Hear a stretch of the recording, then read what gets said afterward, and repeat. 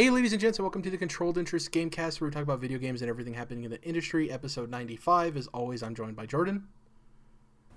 PlayStation. And Tom. Boy, get my axe. Get my axe. Yeah, can't wait to hear what both of you guys have been doing with God of War. I guess we'll just hop into it. Very busy week for me once again. I didn't have time to play anything. The only free time I had was actually spent watching Spider-Man, Thor, and Black Panther on separate days, because those were the last three movies I needed for my MCU rewatch. So the only free time I had, I used on those. Yeah, well, yeah, that was like most important to me, because obviously the premiere, the night of us recording this. One thing I want to say is I didn't like Thor Ragnarok as much as I liked it the first time. Not that I dislike it, but like in my memory, I thought of Thor Ragnarok as like a top 3 movie for me. And then me rewatching it, it's I think I listed it finally at like 7 or something. I don't think the humor lands, and I think the humor lands in most of the Marvel movies, but I feel like they were trying a little hard in Ragnarok. Yeah, there was just some parts. It definitely feels like kind of they're trying to be Guardians. Yeah, a little bit, yeah. And then Black Panther was good as I remember it being. And then for me, Spider-Man Homecoming was just as good, if not better, rewatching it. And then I just realized how like emotional the scene is where Peter gets trapped under the building when Vulture like destroys the building with his suit, and he's like crying for help like a kid. And it's really emotional. And I thought Tom Holland's acting there was really good, and saying, "Come on, Spider-Man, let's do this." And obviously, it's iconic of the comic shot of him doing the same thing. Just a very powerful scene. It's probably one of my favorite scenes in the MCU. Since I don't have a whole lot to talk about gaming, the other thing I want to touch on is, since I was mentioning the MCU, I'll give you my personal top 5 movies I went through and obviously watched them and ranked them as I watched them. So nice. from 5 to 1, Winter Soldier is number 5. Captain America Winter Soldier. Number 4, I have Guardians of the Galaxy. A lot of people seem to like 2 more than 1. I still prefer 1 to 2 personally. I like 2 a lot, but just 1 had something special about it in my opinion. Captain America Civil War was number 3. Black Panther was number 2 for me, and Spider-Man Homecoming far and away is my number 1. Yeah, it's even tough for me to. I actually went back a couple of weeks ago and tried watching the Sam Raimi Spider-Man movies, and in like, just to me, they don't really hold up. And it's not necessarily like Tobey Maguire playing Peter. I don't like the set design. Like, I don't think the way the sets were designed in those movies really hold up. Like a lot of stuff in the Osborn house seems very set dressing. Like, it feels like you're watching like a sitcom from the 90s or something where they're obviously on set, if that makes sense. It just doesn't ring well for me. But I love Tom Holland as Spider-Man. I don't need to go on and on about it, but like, far and away my favorite movie in the MCU. Which is funny because before I did this MCU rewatch, Winter Soldier was far and away my number 1. And yeah, it's really cool going back and watching all of these movies. The other funny thing is watching these movies, I went through and ranked all of the villains in the movies, and I'm not going to give the top 5 or anything, but as far as like the top 3, Killmonger was my favorite villain throughout all of the movies. Obviously, a lot of his actions are justified to some extent, and he kind of wins at the end of that movie, partially, for what T'Challa ends up doing and, opening Wakanda to the world. Number 2, Helmut Zemo from Civil War. I just like a villain that doesn't need to fight a superhero with his fists. It's very Lex Luthor-esque in some stories. Obviously, there's stories where Lex Luthor like gets a Krypton suit and like. Now he's basically in an Iron Man suit in Action Comics currently. Yeah. So I really appreciated Helmut Zemo, which it's a little pet peeve of mine that everyone calls him Baron Zemo, which he's not. He's actually, in this movie, he's Helmut Zemo, his son. And then Crossbones in that movie too. Though he was in the very beginning, I thought they did him well and kind of wrote him off and let him be what he was. And he was actually kind of important to the story, obviously, with Scarlet Witch moving his explosion and accidentally killing all those people.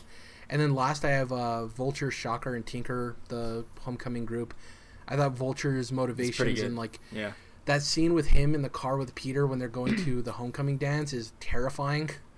It's terrifying, and like I love the use of lighting, where it's like it's red light, red light, red light, and then it clicks to him that he's Spider-Man, and the light turns green on his face, which matches Vulture. I thought Michael Keaton did a great job as Vulture. So good. Oh yeah. Yeah, and like a close four is Winter Soldier and Hydra in Winter Soldier, because just seeing somebody like that, I like the covert agent that you don't know about. So that's pretty much it. The other thing I wanted to touch on is I actually was able to finish Ultra Moon as well, the main campaign or whatever. So at the end of the game, they have the Elite Four like every other Pokemon, which I enjoyed. It's a little bit different. But yeah, like I said before, this isn't probably in my top 5 Pokemon games if I'm ranking them. No. I didn't like I liked a lot of the mechanics they introduced and a lot of the fact that they got rid of HM slaves, and it's actually a separate thing where you get ride Pokemon. I think that's really smart. Fucking term, dude. HM slaves. Well, that's what they were, fucked. Man. Yeah. You would get Eradicate, and you would put Strength and a bunch of other HMs on it, and be like, yeah, dude. I mean, let's slow down and talk about how like fucked up the idea of owning Pokemon and making them fight each other is. Different conversation, though, if we're going to be politically correct. Yeah.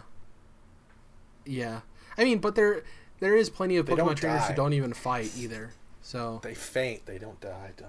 Yeah, and there's the whole argument of like, they're not necessarily fighting against their free will, depending on the trainer. So yeah, Pokemon enjoy fucking each other up, I think. Yeah, they don't kill each other. Well, the like normal Pokemon fights, they don't kill. They're not meant to kill each other. They just knock them out. Right. But anyways, yeah, I didn't like the whole stop-start nature of a lot of the narrative in the game. For me, the best Pokemon games are the ones that give you like a lot of narrative and then a big chunk of the game to like free roam and talk to people if you want to, but kind of explore and rinse and repeat. This game was very much narrative, a little bit of exploration, narrative, a little bit of exploration. Like it was just stop and start over and over and over. But a lot of the systems they introduced were really cool. So if the next Pokemon game or one of the next couple of Pokemon games is another remake of Gen 1 with all of these new mechanics and features, I'm super down. I just wasn't into the way the islands were laid out and just the narrative in that game personally. So yeah, I really could not stand having to like take care of your Pokemon. You'd have to brush the dirt off them after a battle or like rub them down to pet them. Yeah, but it's a big stat boost. It's like you could ignore it, but to me it was like, well, I need to do this shit because it's going to make my Pokemon that much more powerful, and it is significant. So I felt like that sounds cool. From my own experience, I did need to do it, and I was like, this fucking sucks because you're just not as long. It's not like quick and simple like you think. Like you're sitting there for a minute, especially if you're going through your whole party.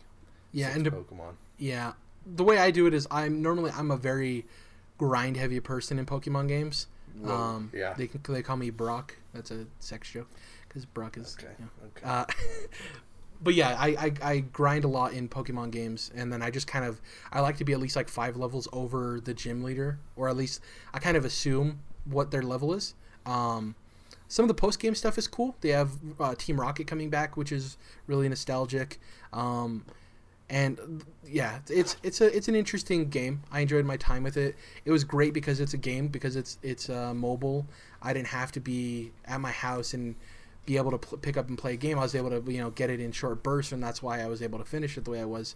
Yeah, but now that the MCU rewatch is out of the way and stuff, like you said, Dom, it was a lot of my free time that was taken up. That's Black Panther's almost 2.5 hours, Spider-Man's almost 2.5 hours, and Thor Ragnarok I think is like 2 hours and like 10 minutes. So it's like 6 hours I could have spent doing other stuff, but I wanted to do it. So now that that's out of the way, I have a lot more time, and I was trying to cram him in.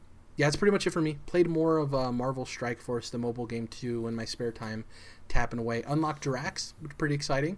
Though I'm scared that he's going to be somebody that we don't see after Avengers Infinity War and 4. I think he may be somebody that kicks dirt, but we'll see. Do you read any more comics? No, like I'm still on volume 2 of all new Wolverine, unfortunately. Yeah. Yeah. So, do you have anything else? No, I'm good. Go ahead. Okay. So just bouncing off of some of the stuff you were talking about, I caught up with The Walking Dead this week, the comic. great shit, man. I fucking love that book. I really love Robert Kirkman as a comic writer. Very talented, and obviously you guys know I love Invincible. I'm also a big fan of Outcast, which is a horror series that he does about possession, which is still pretty early on. I don't think it's past 35 issues yet. So I'd definitely recommend that one. Easy to get into.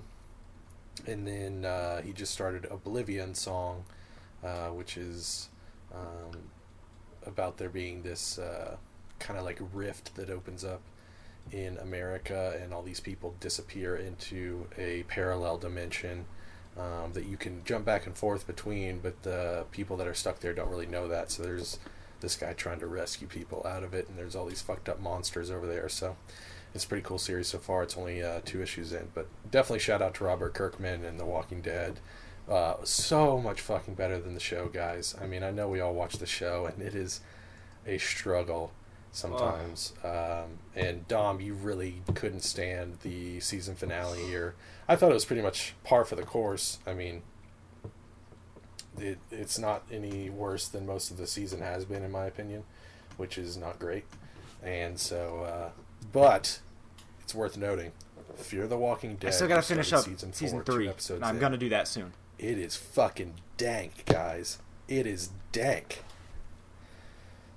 Yeah, so I've talked about Fear the Walking Dead, I think, on this show since it started, and season 1 was decent.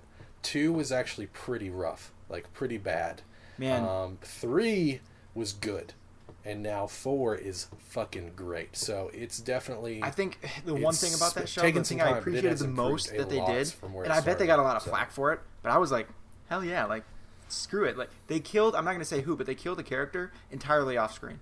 A main character entirely off screen. And you just come to find out, and I was like, that's fantastic, because that's how, that would happen way more than it does. Yeah. In the regular show, there was way too much, especially with like Rick and Daryl, like, oh, it's a close call, right. Or they go missing for a while and they always end up coming back. Like, it's like, you know, they're not going to die. And I hate that, especially this many seasons in. That shit's pissing me off. But in Fear, yeah, one of the main characters, they just said, yeah, we just killed him and he wasn't even there. They tell you how it happened and stuff, but yeah, totally off screen. So do they tell it or do they show it? They don't show it at all? Not an actual flashback, but like a... Yeah, let's just do it. Okay. Okay, spoilers Chris, for Fear the Walking Dead. I'm not remembering who you're talking about. Go ahead and mention it. They don't show it, do they? Oh, yeah. Well, they kill him. They don't, but like, he was dying. He broke his leg really fucking bad and wasn't able to like, keep going. And so it's like, yeah, I had to kill him. But yeah, he was already on his way out. It's probably they don't want to show a kid getting killed on screen too, right? I assume. I don't know. I thought that was cool. But I like that show. Okay. The first 2 seasons. I still have to get through season 3. I'm pretty psyched because it just came on Hulu. So.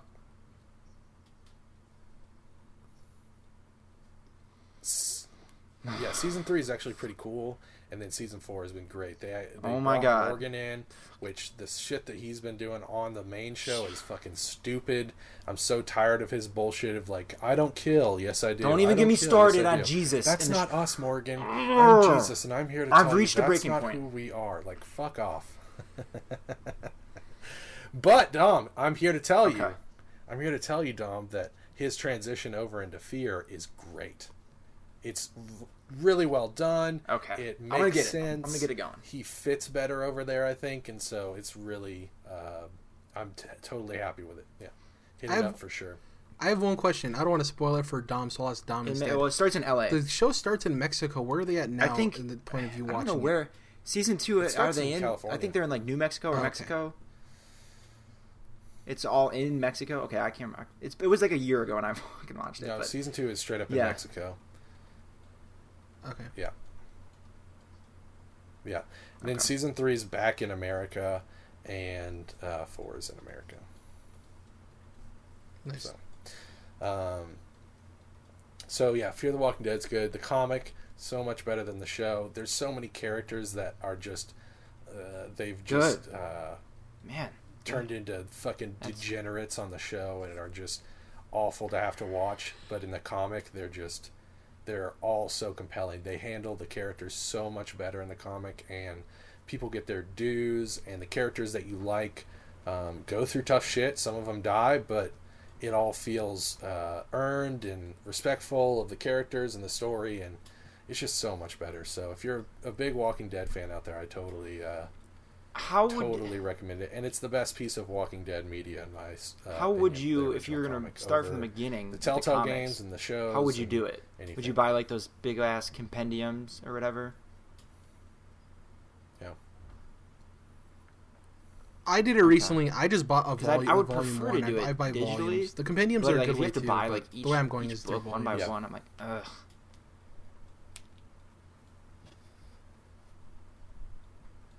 Well, Okay, they so have you the can actually compendiums buy the and whole the thing trade digitally. paperbacks that Jared's talking about on Comixology. You can buy the you chunk, could choose yeah. all three. You could do individual issues, trades, which are what, like 6 issues, Jared? Yeah. Okay. Trades are And 6 then issues. the compendiums are probably like 30 or so, maybe. Right.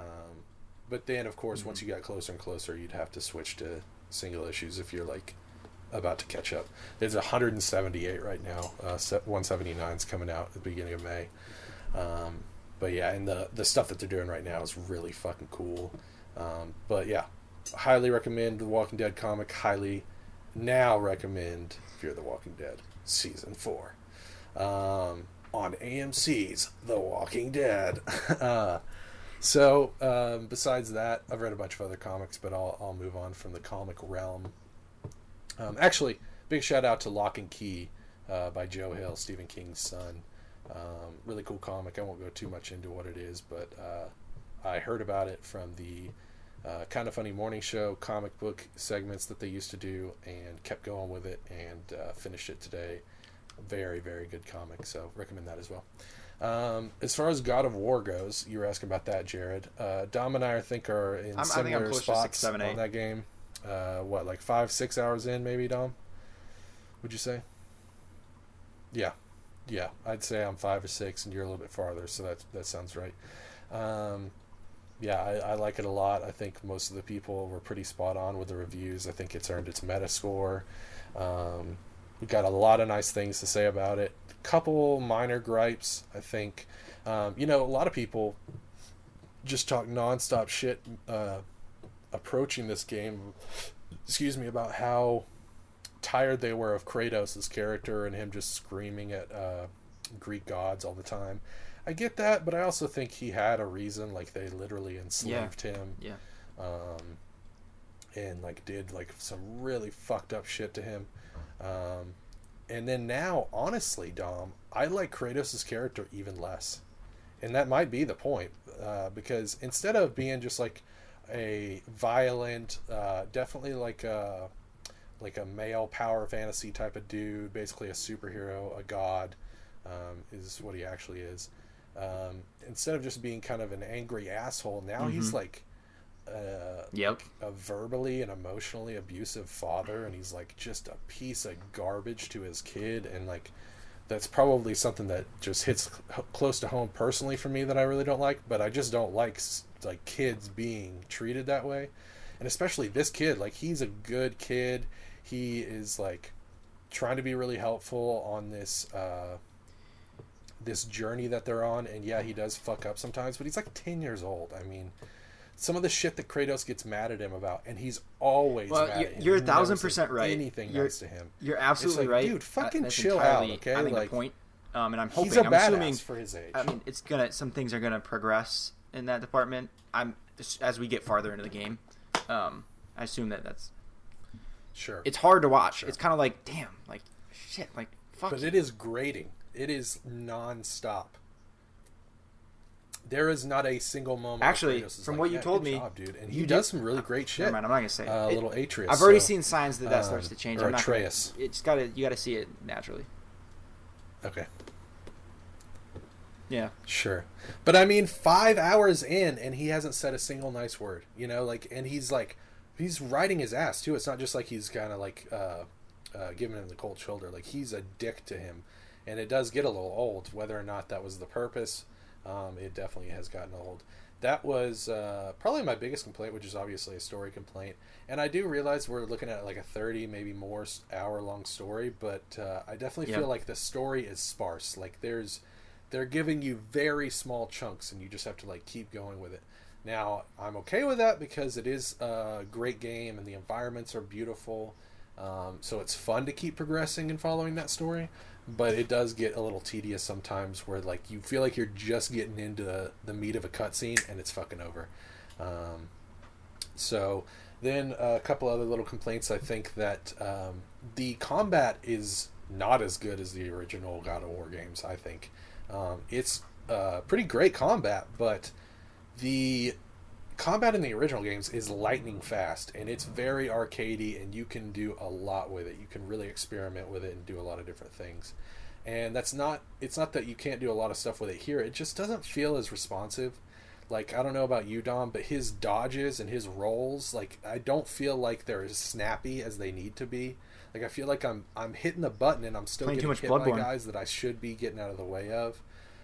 It's just not as snappy, I guess is the word.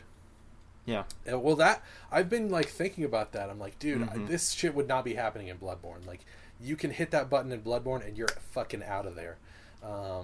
There's like some enemies that it to me especially looks bad on.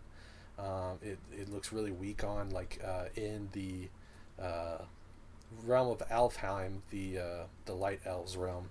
There's like a war going on between the light and the dark elves, and you're fighting a lot of dark elves, and they're so fucking quick. Like they fly around, they zip around you, and I just feel like the combat is not allowing me to keep up with them. Like, a lot of times I just have to sit back and throw my axe at them, because if I try to get in there with them, it's not snappy enough for me to hit them with my axe without just getting pummeled by 3 or 4 of them just zipping in there and fucking me up. So that would be, I'd say, my biggest complaint as far as combat goes. But there's a lot of fun aspects to it.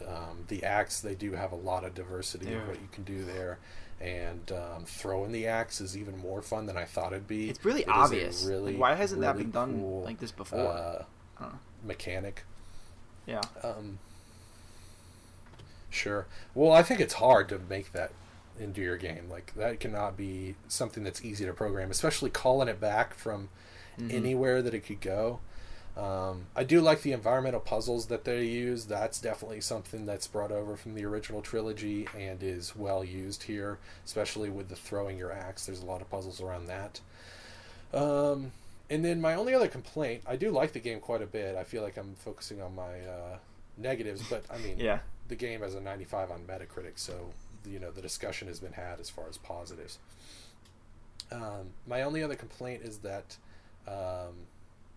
shit, it's slipping my mind. It's going away. It's flying. The boating?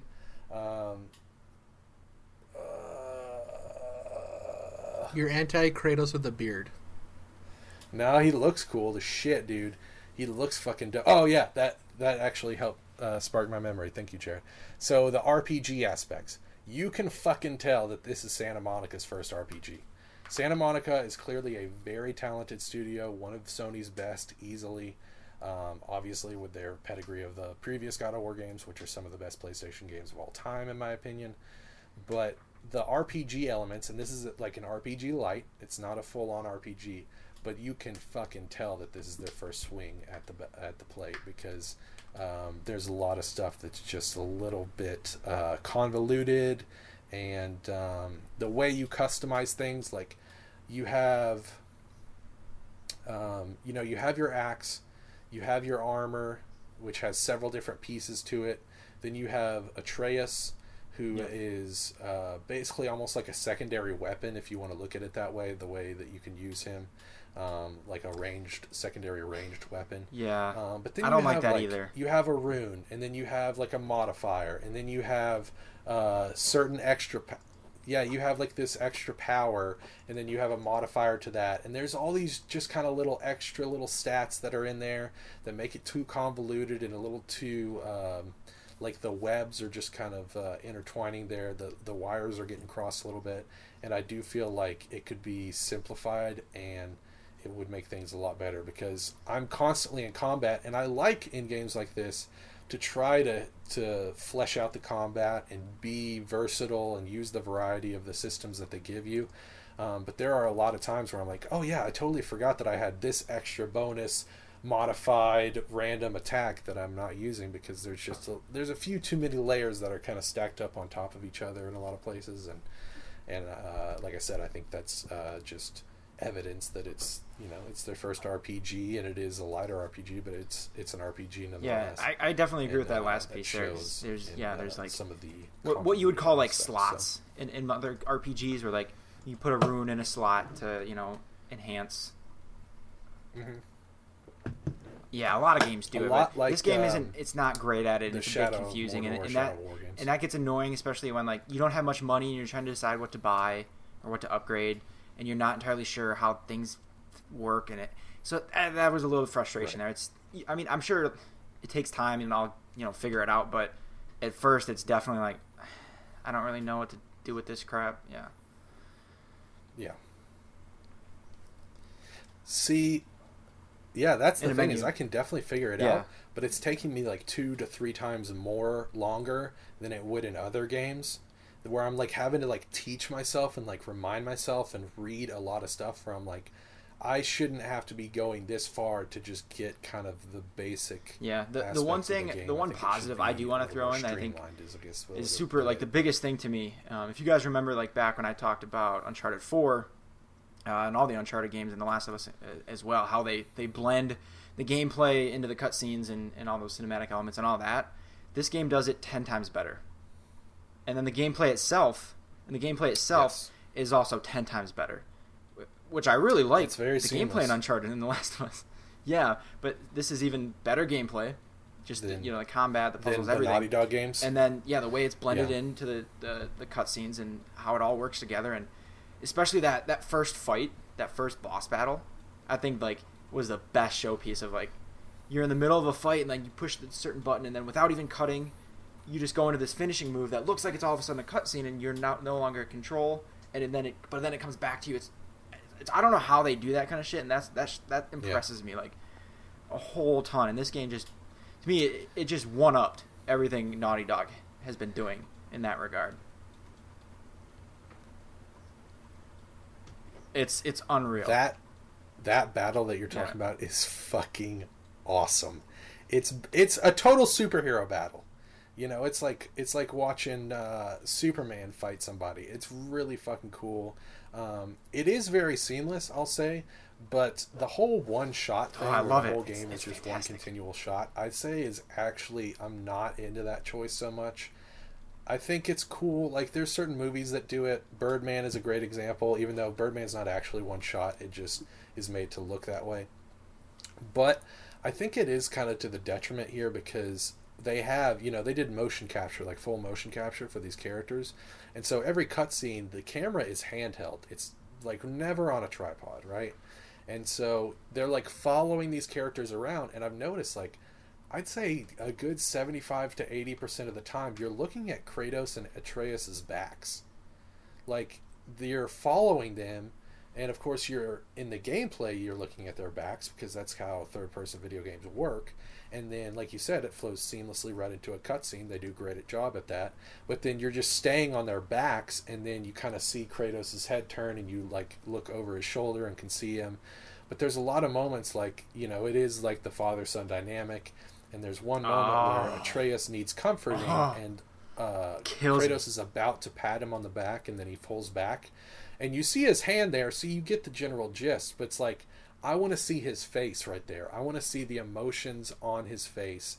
And there's a lot of moments where I'm like, I want to look at their faces here and see how they're feeling. Because, in film, and now they're basically trying to mimic film in these cutscenes, you use people's faces. Like in theater, people are a lot more emotive because not everybody can see the tiny little muscles on your faces moving.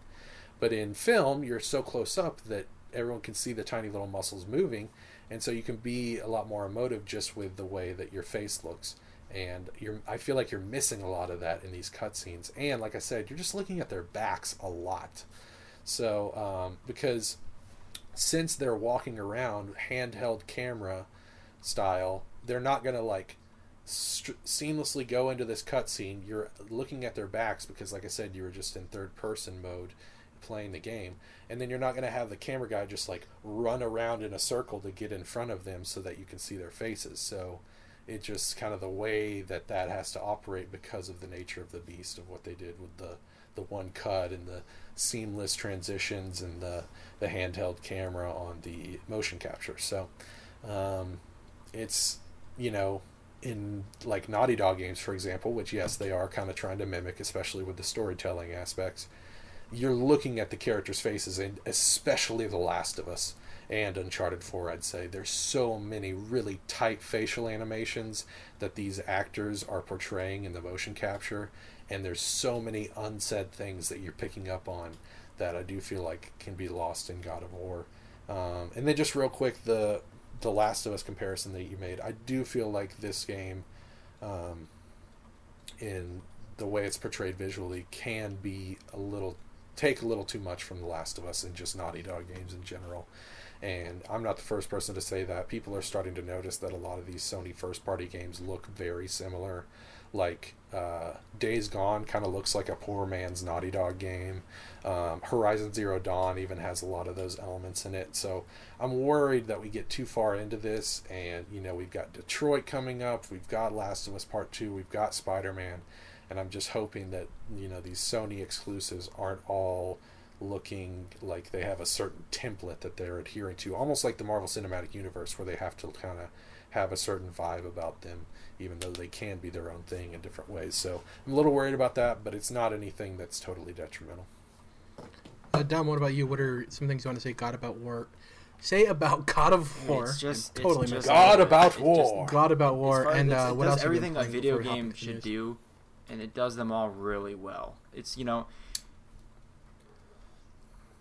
like, again, I go back to when me and Jordan were going back and forth on Uncharted 4. Like, awesome. Jordan's like, yeah, the gameplay, though, is kind of like, you know, it's good, but it's not great. You know, but this, right. And it's one of those games, and then you look at, like, Fallout, where it's like, oh, the world and the RPG elements are great, but then the shooting's not that good. And, like, most games, you know, suffer in at least one part of what they do. To me, this game is just, it's everything. It does everything, and it does it all pretty damn flawlessly. And I can't wait to, like, get the rest of the story and unlock more of the combat, because there's a lot. It gets a lot deeper. Like, you can see the tree of your upgrades and stuff. I'm like, oh, I want to start messing around with that. But it's just, man, it's just like, as far as it's like the natural, like, video game that you might, how you might think of it, right? It's like the progression of, like, I don't know. You think of the original God of War game and, like, where video games are going. Like, this is just like a natural progression of the video game medium in the perfect way, if that makes sense. It's not trying to, like, do something purely just cinematic. It's just it does everything that, like, it's just such a video game. That's all I can. I just keep going back to that, but it's good. It's great. Yeah, well, it's really great. One of the biggest compliments I've seen is that God of War doesn't really introduce anything new. It just does everything we already know about to the best that you've ever seen it. You know, like one new little feature that's like, oh, that's fun. I mean, the axe thing is pretty new, but I don't know. You've thrown things before in games. I don't know. Oh, it's so satisfying. I don't know. But it is very fucking cool. I'll say that. Like, it's awesome.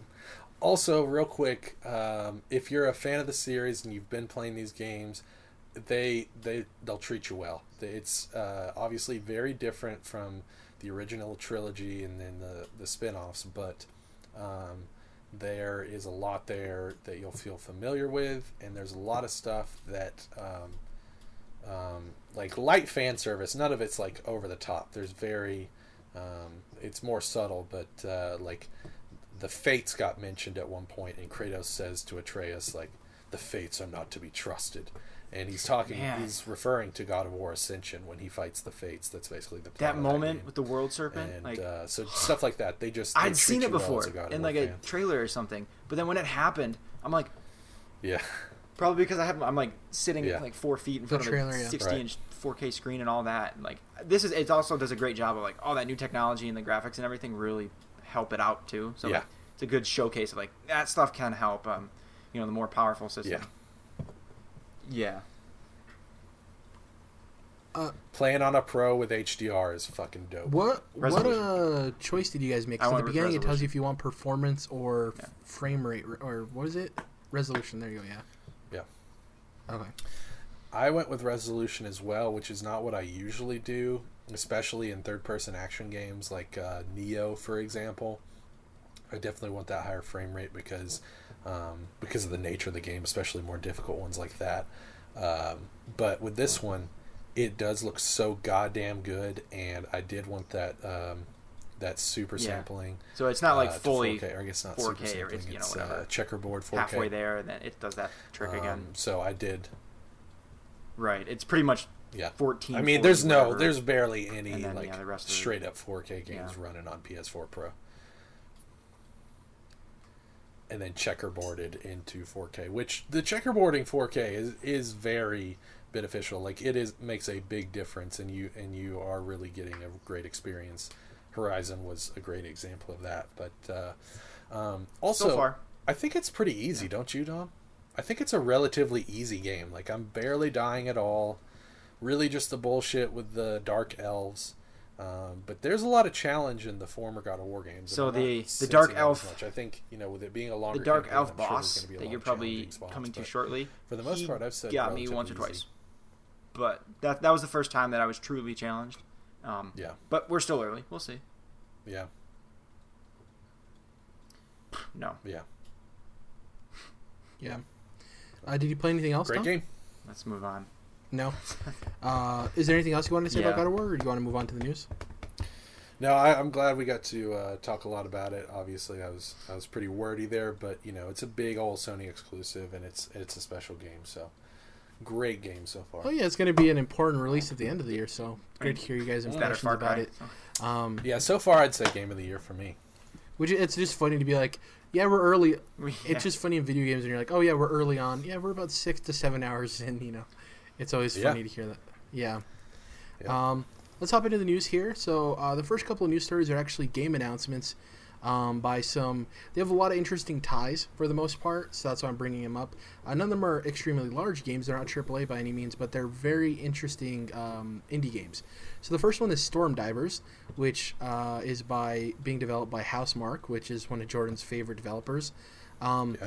So what we know about this game so far is that it's the first game post their studio direction shift. If you guys remember, last year they talked about how arcade is basically dead. Their games that they're making that focused on arcade gameplay just weren't selling. And for their studio to survive, they needed to make a shift in a direction where they could see more success. The thing with Housemarque is their level of quality and craftsmanship has never been questioned. It's just that their games don't sell, which is really unfortunate. So this game, Storm Divers, is multiplayer focused, and it was actually concepted 3 years ago and it started production 2 years ago. And one of the interesting things is in the Eurogamer article, they had an interview with the Housemarque head of publishing, Mikael Haveri, and he stated, you can compare it a lot to multiplayer experiences you have now. And then the Eurogamer interviewer stated, I remarked sounding like Housemarque was doing a Fortnite game, a Battle Royale game, and he said that's a very good assumption. So it seems like Storm Divers is going to be a Battle Royale-esque or influenced multiplayer game. Storm Divers makes sense. In Battle Royale games, you dive into the map usually from the air, and there's a storm that encompasses the map into a little circle. They're very good developers. Like, their games always do really well critically. I'd be interested to see their take on this. This also could be PlayStation's answer to PUBG if PUBG never really comes over to PlayStation. Obviously, Fortnite's doing well and it's on all consoles, but this could be PlayStation's little slice if it ends up being another. Is Housemarque owned by Sony, Jordan? No, that's one of those kind of like Quantic Dream that people have always talked about them. It would be good for them to own, but I think they're one of those developers. I think Quantic Dream's the same way, where they choose to stay independent. Yeah. What do you think about? Does this interest you? I know you're not super into Battle Royale games, but Housemarque making one, does that take the needle at all for you? So we don't know for sure that it's Battle Royale, correct? Well, he said so in the interview. He stated it sounds like Housemarque is making a Fortnite game, a Battle Royale game, and the head of publishing said that's a very good assumption. Yeah. Yeah, I'm sure it'll have elements of that stuff, even if it isn't straight up kind of like how Fortnite is to PUBG, basically just a copy or whatever. Yeah, I'm certainly sad that they're not focusing on arcade games. It would honestly be nice if this became such a successful Battle Royale game that they ended up being able to have a few people working on going back to arcade games on the side. They're smaller games. Obviously, that would be far enough in the future that it's nothing to look forward to right now. I'm not holding my breath, but yeah, I think I'll end up playing it either way, even though I'm really not into multiplayer games, and there might even be a single player aspect because like Dead Nation, Alien Nation, I'd say they're more meant to be played with multiple players to get further on in the game. Solo. But pretty fun. You can try it on your own. They're just hard as shit. A lot more challenging. So yeah, it's just like there's certain aspects where you could feel later on in the game like, yeah, this is probably meant for two people. To kind of like have your back, somebody to watch your back for you. Definitely a challenge, but all their games are. So yeah, I'm still excited for it.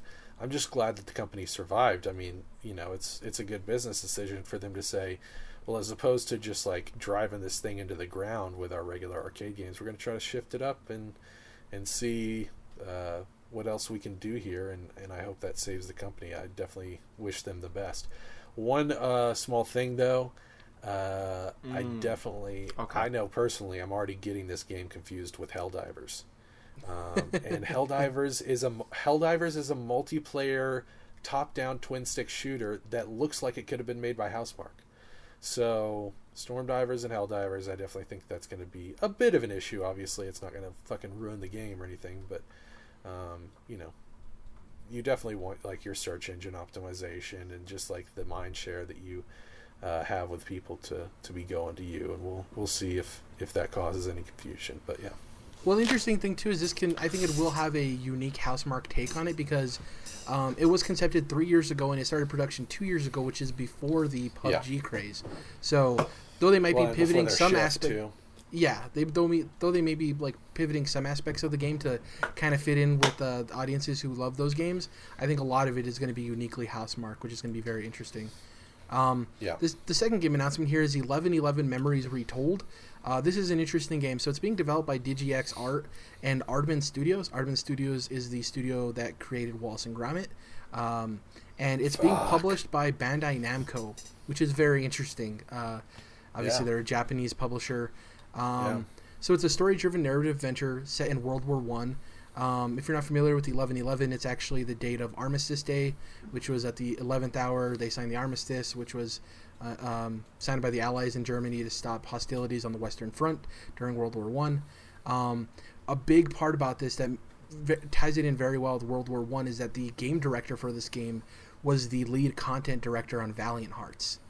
So he has a lot of familiarity with telling and encapsulating story during that time period. So it's very interesting. It has the trailer has a very painted aesthetic to it.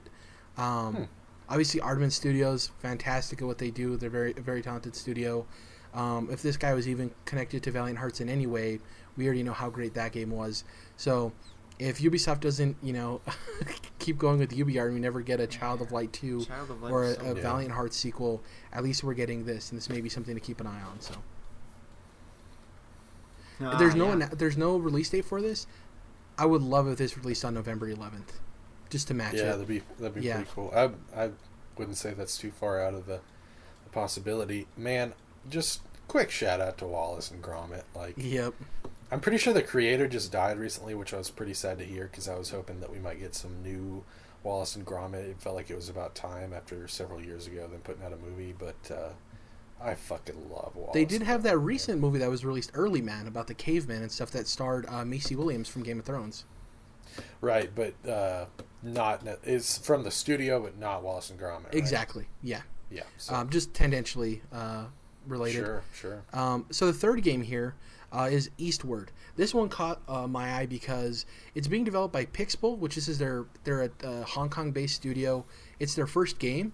But the thing that really got me interested in it is it's being published by Chucklefish Games, who they're the developer of Starbound, and they also published Stardew Valley, and they're also publishing the Witchbrook game we talked about earlier this year, which kind of looks like Stardew Valley, except it's Harry Potter. It's like witchcraft stuff. Oh, yeah. Eastward... Same developer, right?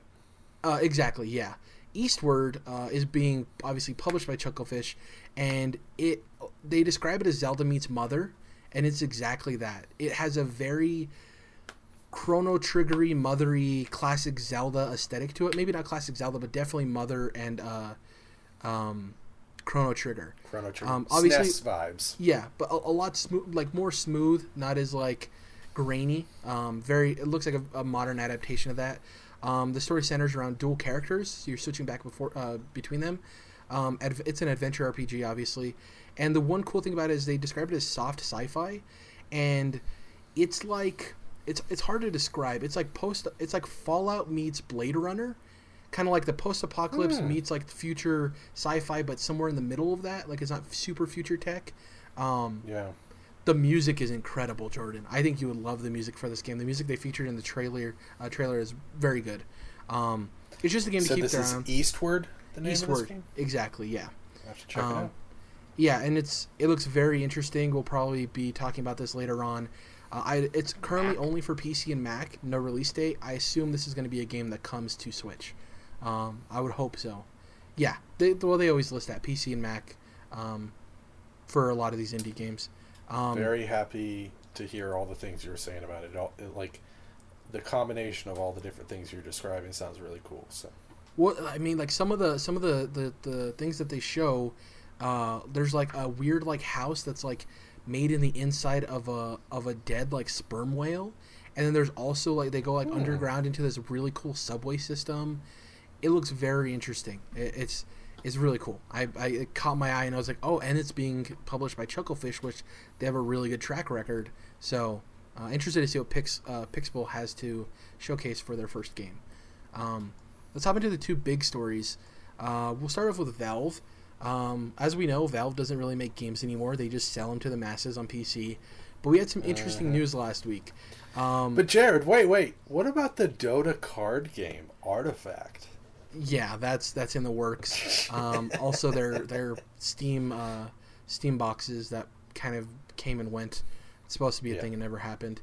But last week we got the news that they bought Campo Santo, which is kind of crazy for a multitude of reasons. One, Campo Santo is a successful indie studio that didn't really need to be purchased by anybody. They had a lot of success with Firewatch, which was released in 2016. They're guys that came from Telltale, so they already knew about working with a bigger publisher and stuff, so it seemed like they were kind of wanted to do their own thing. On top of the fact that like Valve doesn't really make games anymore outside of the Dota card game. They haven't really released anything new. They haven't really published anything new. So it was strange to see this. Some of the information, if you're not familiar, obviously Campo Santo made Firewatch. They're currently making In the Valley of the Gods, which was showcased, I want to say, at Game Awards 2017. Yeah, that sounds right. It's obviously the two women going through the ancient Egyptian pyramid and stuff with the camera. Right. And it's scheduled for a release sometime in 2019. Valve came out and said that they plan to leave Campo Santo intact as a team. They're not touching them. They're not adding any members, nothing. They just don't want to mess with them. The studio is also going to be relocating to Seattle, which is interesting. And it's weird, man. Correct me if I'm wrong. I think Campo Santo was located in San Francisco, but I could be wrong about that. And Campo Santo came out and said that Valve had become an obvious match for the studio. And a quote from Jason Schreier's article, because after he had reported this, Campo Santo reached out to him. They stated, both sides spoke about our values and how when you get right down to it, we as human beings are hard, limited by the time we have left when it comes to making the things we care about and believe in. They asked us if we all be interested in coming up to Bellevue and doing something there, and we said yes. So it seems like, hey, they're going to give us a ton of resources to finish this game faster than we thought we could. And I think that's the thing. I think the hard limited by time is they want to be able to create these games but not, release 3 of them in a 10-year span. If they're smaller indie games, they want to show people what they can do, right? Yeah. I'm looking at where they're located. They're not adding people, but just funding probably to.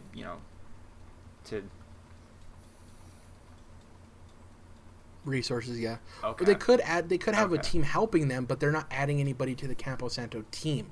They're not restructuring that or anything. So I would assume that we have people that can help you, but if you don't want people or if they don't work out, don't worry about it. You're not like contracted to keep certain individuals or whatever. So I think it's like help if you need help kind of thing. San Francisco, Jared, you were correct. Yeah. Also, Bellevue is where Sucker Punch is located. Awesome. And this is another part of this is being able to afford it is San Francisco is expensive to run a business, let alone live. So it's like not only can they relocate to a cheaper place, they can get Valve's resources. And outside of Microsoft, Sony I would say Sony probably has less resources than Valve does in terms of bank account, but like still it being attached to any of them gives you mad resources on top of being able to move to Seattle instead of San Francisco. Like I wonder how that works. They're going to be saving a lot of money, and the money they save could be used to hire more people. If your company for their makes team. you move to a bigger city, they're going to give you a cost of living adjustment, right? They're going to increase your pay to. Right, they increase it. It never actually matches the extra cost of living. Do they decrease it? Like double or triple your salary, right? But then if you move away, what do they decrease it? Like that can't happen, right? So that's why I'm curious. Like they cost savings on rent or well, I mean, facilities it may and be stuff like by moving to a cheaper city, but well, they already have the overhead to manage the space and all that stuff. So I think that the salary thing wouldn't change because they already have them set in that. So it's kind of like just a morale thing of like we're moving to a place we have more overhead in terms of the money we can use for other things. You're basically telling we don't have to adjust you're all getting a raise. We already had that budgeted, significantly, and it's a morale thing. Even though you're not getting more money, it's kind of a weird. Yeah. Yeah, like an opposite raise. Well, they've got. It was saying on Wikipedia they have 12 members, so they could have all just sat around the table and gone, "Hey, we'll essentially be making more money here because we're not spending $5 on a jug of milk." Exactly. Yeah. And Seattle isn't necessarily like Montana, but it is cheaper than San Francisco. Almost everywhere in the United States is cheaper outside of like New York City and LA. Yeah. Yeah, I think that's anything else about this. I think it's strange that Valve bought them, but we're hearing rumblings of Valve maybe entering the market again in terms of making games and stuff, which is weird considering we've seen the last couple of years lead writers for some of their biggest games leave. One of the Half-Life writers left. One of the Left 4 Dead directors left. This could be maybe instead of making games, they're just going to be buying some studios to have them make games instead. I don't know. It's very strange. This could be a tax thing, too, of them having companies release games and stuff. You know what I mean? So if they purchase a studio and have them release games, it helps with that kind of stuff. Some weird business back end. I just hope this doesn't end up negatively affecting Campo Santo at all. Yeah. And I don't know. People are directly correlating this to, Valve's back to making games. I don't think that's necessarily what this is. I think it's that it was a good business opportunity for both parties. They're just investing. I don't think this necessarily means that Valve is moving to purchase a bunch of indie studios, Yeah. Exactly, yeah. I think that's it for that. Let's get into the last story. This one's pretty interesting. So Tatsumi Kimishima, who was the current Nintendo president, is actually stepping down effective June 28th, 2018. So this is right after E3. Wow. That's short, man. He was not there very long. Well, here's the thing. Part of the story is he was actually always meant to be an interim. He was never meant to be a permanent solution to Iwata passing. Yeah. So he will be replaced by Shuntaro Furukawa, who's a current board member for both the Nintendo and the Pokemon Company. Really, really interesting there because he has a hand in both of the two of the biggest parts of Nintendo. Furukawa is 46, and he'll be replacing Kimishima, who's 68. So there's a 22-year gap there. Which is important for somebody who's going to be the president of one of the biggest companies in the world. And 46 was actually the age that Iwata took over as president. So that's pretty interesting there, too. Iwata had a lot of success with the Wii and stuff, and obviously the Wii U is not so great. But I think this change in leadership was expected. Nintendo always stated that Kimishima was an interim president for the company, and Furukawa was actually appointed by Kimishima. He was his choice. So that's really cool as well. I want to get into some other Nintendo news that came out during their investor meeting, but what do you guys think about this president shakeup? Is it obviously he was interim? how important is it that this guy had a foot in both Nintendo and the Pokemon Company in terms of being a board member? If anything, I think it'll be just beneficial because he might have buddies over there now. You know, he might be friendly with a lot of the guys that work there, so you can be like, hey, let's get this done. You know, let's like figure out a deal here, because there's definitely times where the Pokemon Company doesn't seem to want to be. Yeah, these are also the situations you got to look at sometimes, so where a CEO is also a board member on these different companies, and like, you know, that's where sometimes things get shady. I don't think that's going on here at all, but it always makes you curious. Like, oh, he's also a board member over at this place, so is he making decisions as CEO? That, you know what I mean? But I think, like, being that this guy's only 46 years old, and that Kimishima was 68, I didn't realize. I guess it makes sense that, I mean, that's getting up there, dude. Like, you probably are making good money, and it's like you're 68, you're like, what am I doing this for anymore? You know? I don't know. Is he outright retiring, or is he just doing something else? Or, I don't know. Yeah. Well, okay. He's going to be an advisor. He's moving into an advisory role.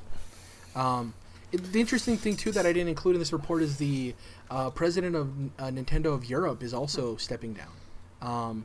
They didn't really have a whole lot of information about who's replacing him, but he's also stepping down as well. Furukawa being 46, I think, is great for the Nintendo market, having a closer relationship with what's currently happening. You would assume, hopefully, more than a 68-year-old man. He's a little maybe more old school, but we'll see. But cool in that stuff. Investors meeting, not only did they announce all of this president shakeup, they also talked about their sales, and there's some interesting numbers here. So as of March 31st, the Nintendo Switch has sold 17.79 million units. So in about a year, a little over a year, they've sold PS4 17 million, almost 18 million units of the Switch. Just a few short. And in Jesus. 500,000 short or something. Yeah. Nintendo forecasts it will sell an additional 20 million Switch units in the next 12 months. So they're assuming by this time next year there'll be almost 40 million of these in the wild. You assume Smash Brothers and hopefully that Pokemon game will lead to that. The other numbers that they released, so Super Mario Odyssey is the first Switch game to pass 10 million units sold. It's at 10.41 million units, which is insane. Mario Kart 8 Deluxe is at 9.22 million. Bravo. Zelda Breath of the Wild, 8.48 million. And Splatoon 2 at 6 million. So it's interesting to see here. Yeah, it's interesting to see here that Super Mario Odyssey, though it had, October. It came out... October 27th. Okay, did it come out in December or November of last year? Do you guys remember? Odyssey? It was October 27th. It was the date. 27, yep. Yeah, so Zelda had a 7-month lead on it, and obviously it showcases how well Mario sells. 17 million units and 10 million copies of Mario sold. I mean, it's evident. Really interesting. Mario Kart 8 Deluxe selling as much as it did, too, for it being a port of a game that people already had on Wii, the little people that did have it. It's crazy. Also included in this are bundled copies and downloads, so it includes everything. What I want to touch on with this, with you guys is, do you think Nintendo do you think their forecasts are right? Do you think they can sell 20 million Switch units in the next 12 months? If so, what's going to help sell those units? Because we're not really sure what's happening in the next year in terms of big releases. And secondly, do you think there will be a game that will sell more than Odyssey on the Switch at all in the long run? Maybe. Probably another Mario game or Pokemon, yeah. Yeah. And I also think you're talking about not knowing what's coming up. I definitely think they're about to blow stuff out at E3. We've got Mario Aces coming up. What the fuck is up? We don't know about Fire Emblem. We don't know about Animal Crossing. I think there's going to be Smash. two, maybe even 3. And I think third party is going to blow the doors off too. I think Bethesda's going to make some huge announcements this year. So. Who knows who else? Right. Well, they just announced a date for Wolfenstein 2, so there's a lot of stuff coming. There's also a rumor that, sorry to interrupt you, there's also a rumor that in September when the online service launches, that Epic's going to be launching Fortnite along it. I have one particular prediction. We can save it for like E3 episodes, but I think Bethesda. So do you think one good port that's going to be a pretty big deal? Two actually. Okay. 2. One current and one old. Fallout 4. Are they going to be old games or new Fallout games? 3, I think, definitely is coming. They're probably going to do the whole remaster on all the current consoles, as in including Switch. Interesting. I think Fallout Shelter comes out on Switch before Fallout 3. What if they just did a Fallout collection with New Vegas and 3 and remastered it for all the consoles? I don't think that could fit on. I don't think it'll be a physical release for Switch if that happens. I think it'll be a digital. Well, you just have 2 carts. I guess, yeah. I don't know. It's interesting. But both you guys think they're going to hit 20 million in the next year?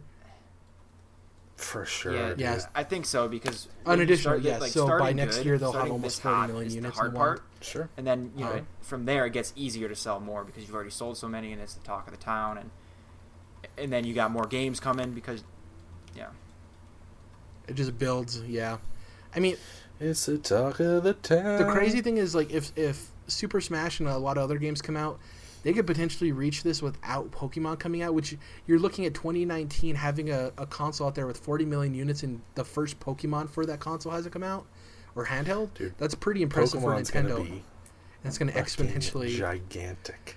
Yeah. And the thing is like huge. Optimistically we're hoping that it's a new take on Pokemon or at least an evolution, and the pessimistic side of this is like it could just be the step that we should expect, which is a slight upgrade, right? And even if that comes out on Switch, that'll still sell gangbusters. People might not be happy about it. It'll still sell like crazy. So you're talking about Pokemon? Yeah. I think they've said that it's a new generation, haven't they? No, no, they haven't said that it's a new generation. They said it's a new Pokemon. I thought they said it's 8th gen. No, they haven't. Even if it was, Jared, I think the bigger point was like, I'm pretty sure that just got mentioned this week. Graphical, functional, leap in, what it looks. If it's still like kind of like the top down, mostly, you know what I mean. It could still look not that far from the 3DS games.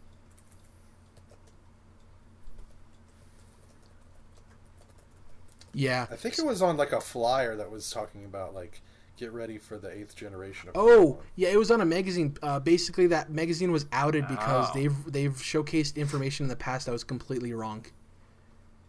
I know what you're talking about. It was a section of a magazine, and it had a picture of Pikachu, and below it said Pokemon on Switch, get ready for the 8th generation coming to the Nintendo's new handheld or whatever.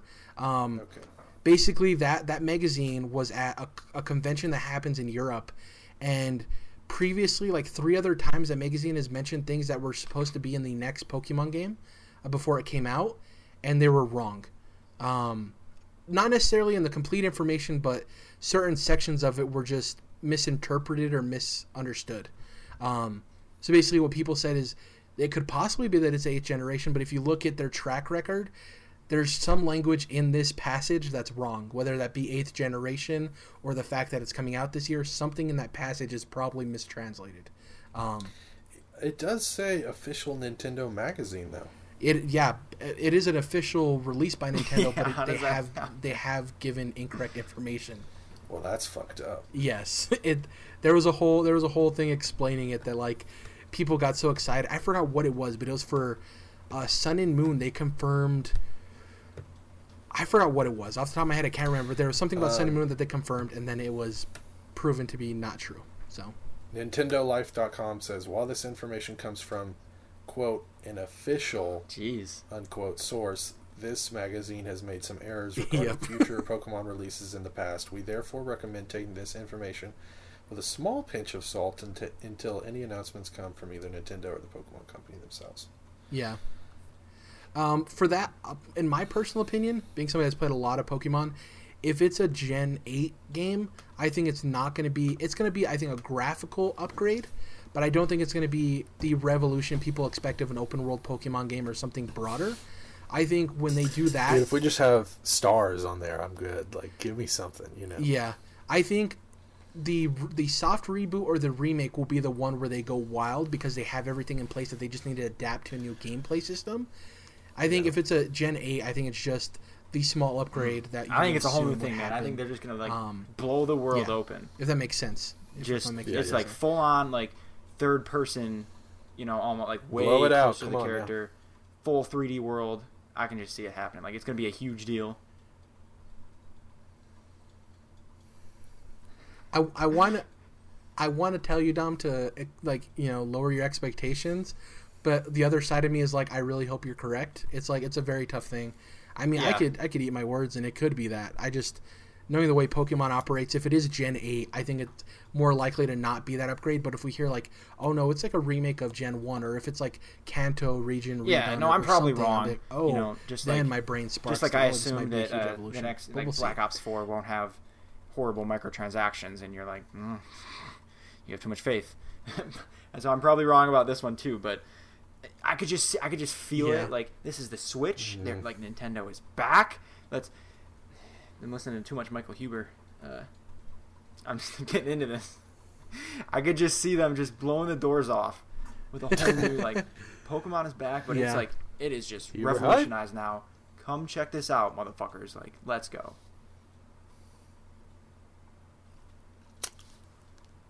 Yeah, I would love that. Because, like, even with the limited, I don't think the 3DS is as powerful as people, like, think it is. I don't think it's a very powerful system, but what they managed to do in upgrading Pokemon throughout that was pretty impressive for the technology at hand.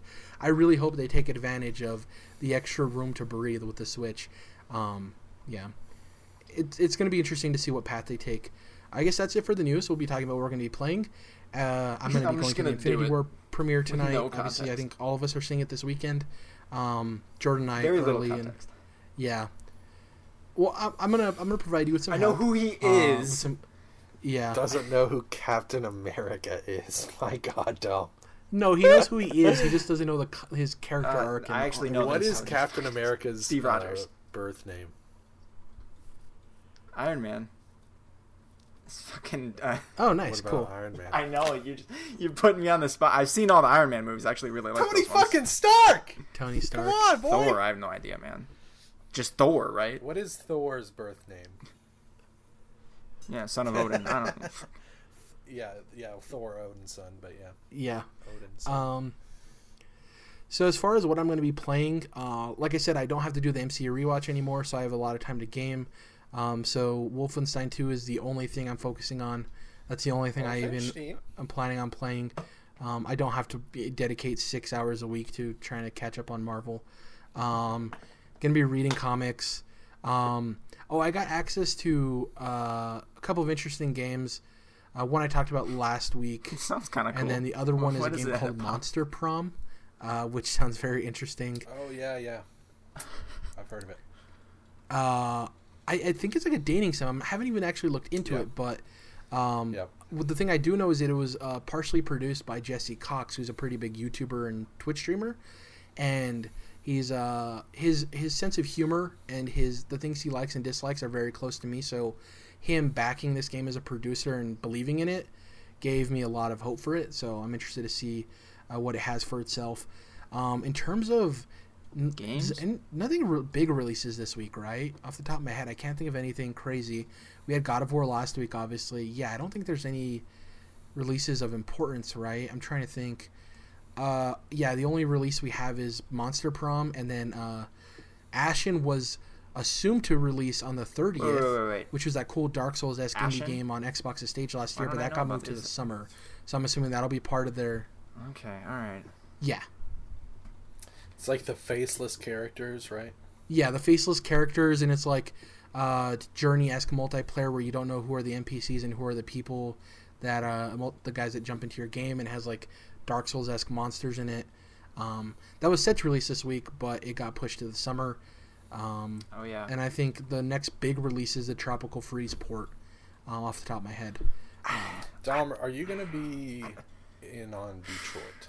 I'm definitely waiting for reviews. Absolutely. Because it could be crap. I think I'm waiting for reviews. It could be amazing. This is, even with what we heard about it so far, it could go either way.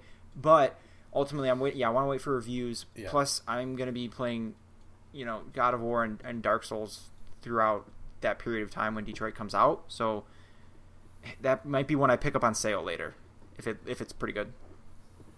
Yeah. I'm almost always day one on Sony exclusives, but this one's I actually enjoyed Beyond Two Souls, but still, Quantic Dreams I still think is hit or miss. And of course they've had all this crazy shit going on at the studio, so we'll see. It looks like a decent game, but my biggest worry is just that it's like, okay, there's a lot of sci-fi out there right now already. talking about are androids. Yeah, I like that stuff, and I've not consumed as much as you. It's literally called Detroit Become Human, so it's like Westworld and Blade Runner. Also part of me, we've already got so much of that shit. Cynical and like self-victimizing Detroit Lions fan. Like, it's Detroit versus everyone, and everyone's out to get us. Part of me says, like, I need to buy this game because it has Detroit in the goddamn title. Not that that necessarily means anything. Oh no, you don't know about people from Michigan. You don't even live in Detroit. Live, like, up you north, just live in Michigan, or even in the right? rich old suburbs of Detroit. All say they're from Detroit, and you know what I mean. No. Wow. Question: in this future Detroit that's in the game, did they finally fix the Flint, Michigan water situation, or is it still the way it is in real life? That's fucked up. That's fucked up, man. Yeah. God of War. God of War. What are you guys going to be playing, though, so we can get out of this? What are you guys going to be... More God of War, I assume? Yeah, God of War. And, of course, this week, Jared sees the release of one of my most anticipated films of 2018. Oh. No, not Avengers Infinity War. Batman Ninja. Oh, yeah, that comes out this week, yep. Yeah, well, it's already out, actually. I just watched it. I liked it quite a bit. I definitely think it's really fucking cool the way, this character design's by the guy who did Afro Samurai, which I'm a huge fan of. And it really comes through the Batman, Bat family, and villains designs are so fucking cool with their samurai garb. A lot of great stuff there. I kind of wish it was animated in 2D because it's 3D characters on 2D backgrounds. The 2D backgrounds are gorgeous. The 3D characters are pretty great, but like the lip syncing's pretty rough for the most part, and it just doesn't always gel. But there's actually a couple sequences that are animated in 2D, and they look really fucking good. So I kind of wish that was the case. But for the most part, I'm definitely satisfied with it. It's another great addition to the DC animated movie list. Unfortunately, Suicide Squad Hell to Pay just came out recently as well, another animated film by DC, and was pretty disappointing. Not nearly as bad as Batman and Harley Quinn. It's not trash like that, but it's not very good. So I was sad to see that because I love Suicide Squad, and the last Suicide Squad animated movie they did, Assault on Arkham, which is actually part of the Arkham universe from the games, was really fucking good. So it's kind of sad to see that this one wasn't. But Batman Ninja was dope nonetheless. Just wanted to give that a shout out. About to go see Avengers here in just several hours in IMAX. Very excited about that, especially since this movie is like the first Hollywood film to be shot completely with an IMAX camera. Very pumped. Of course, we've been talking about that for a while now. And then I'm going to be diving back into God of War. And I'm getting closer to finishing Invincible. Which obviously I was singing the praises of Robert Kirkman earlier, so you know how much I love that shit. But I'm past issue 100. There's 144 issues now that it's ended, and I've been reading some of the spin-offs and stuff that are about the Guardians of the Globe. So really great stuff. Love it. If you like superhero comics, that's a great one. It's a really cool universe that he's created. So no, that's what we got, man. I'm watching Handmaid's Tale. Dom outside of God of War. Look at this one. It is fantastic. It's nice. Absolutely... Yeah, it's on my list to watch. I'm really excited to get to it. Jordan, I think it's especially up your alley. So, I was actually going to say, the second season just started. I've There's actually, a book. Seen the whole first season. I have read the book that it's based off of, which is by one of my... it's one of my favorite authors, actually. Margaret Atwood. The reason I found her is because a different trilogy of hers was supposed to be adapted into an HBO show by Darren Aronofsky that never got finished. It was eventually canceled, unfortunately. But then they did, obviously, Handmaid's Tale.